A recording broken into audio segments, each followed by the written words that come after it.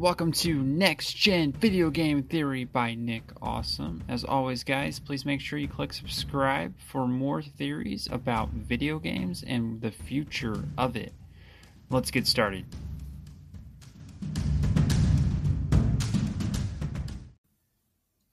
Welcome back to Next Gen Video Game Theory by Nick Awesome. And today we're going to talk about Flight Simulator, the new one that's coming out, and how it's really bringing on and ushering on the next generation of video game systems. I'm so incredibly excited for Flight Simulator because it is what the graphics are going to be with the next generation. And when you see this iteration in these videos of these planes flying, the graphics are absolutely astounding. It's using all the new technology when it comes to graphics and is pushing GPUs to that max. It's only getting like 38 frames per second right now as of today. There may be some optimization done, but it's only getting 38 frames per second on 4K with some of the best graphics technology and components that you can possibly have. I am incredibly excited about this system and what it has to offer. Coming into this year, we have so much excitement coming with the PS5 and the new Xbox. And I've even heard that this new Flight Simulator is going to be on the new Xbox eventually, and you're going to be able to play with the controller. So definitely excited about that because I'm looking forward to getting one of those. But one of the neat things about Flight Simulator is they're going to add ray tracing to it eventually. Right now they don't have it because it hasn't, and they're going to add a lot of different other things to this game. And one of the neat things is that it has Azure Cloud, and what it does is it renders. This is a new technology. It renders in the background the graphics on top of your GPU, adding more power to your game. And wow, that is incredible. Being able to have that extra power right there for you is something that is very helpful when it comes to being able to render high graphics, especially in the background where you can't necessarily see it. So let's say you fly up to a city, it's going to be able to see real-time planes throughout the world and being able to render those planes. And the cities will have updates quickly that way. So you're going to be able to see those updates. And it can use up to like 7 gigabytes in a 10-hour period or more, depending on what your settings are. And if you have a really fast internet connection, you can kind of see where your graphics can really increase. So kind of seeing the combo of cloud with a dedicated graphics card is an incredibly new concept that could, if takes off, can really quadruple the ability of video games to up their graphics fidelity very quickly. The problem with that is when that's on, it requires an internet connection. So you're kind of having to balance that out when it's coming from a graphical perspective and being able to do that. But the limitless idea of being able to use cloud with this and bringing on, let's say your system's not up to par, maybe this is a way you can get up to ultra when you may not have the components to do that. Maybe you have a mid-range PC and you add the cloud gaming, you're able to go to ultra at that point if you render it just a little bit.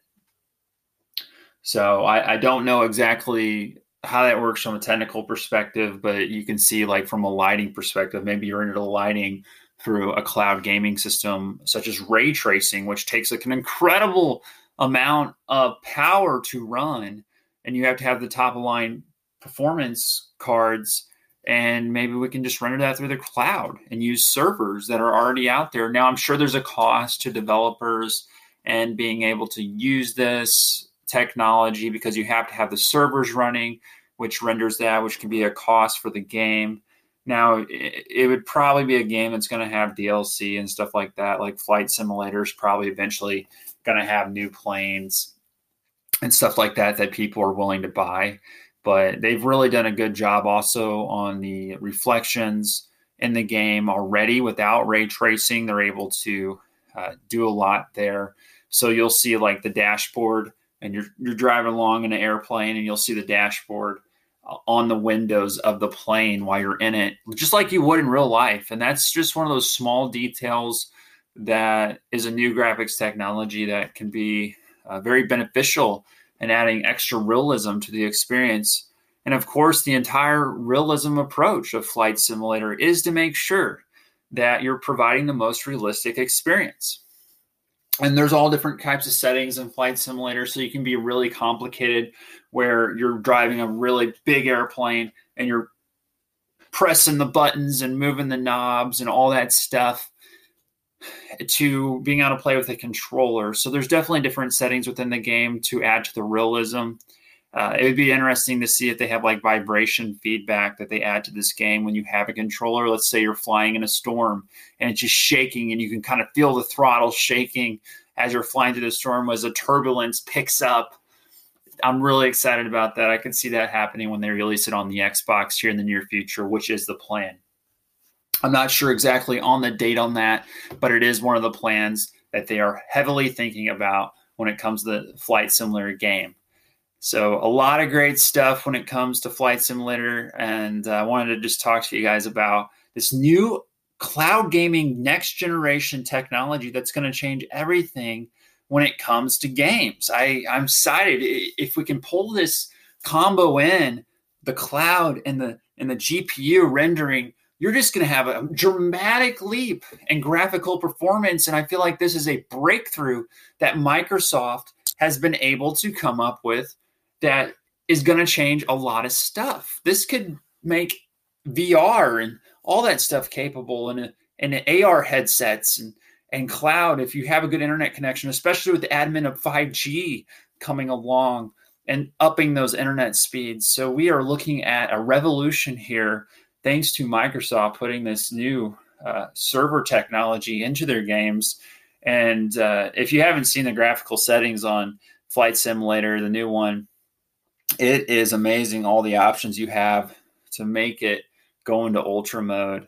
But this game is a beast. It's like the new Crysis, and it's going to be one of those games that's going to push the graphical limits and really usher in a new generation of gaming graphics. So very exciting times as we go into this new generation of gaming.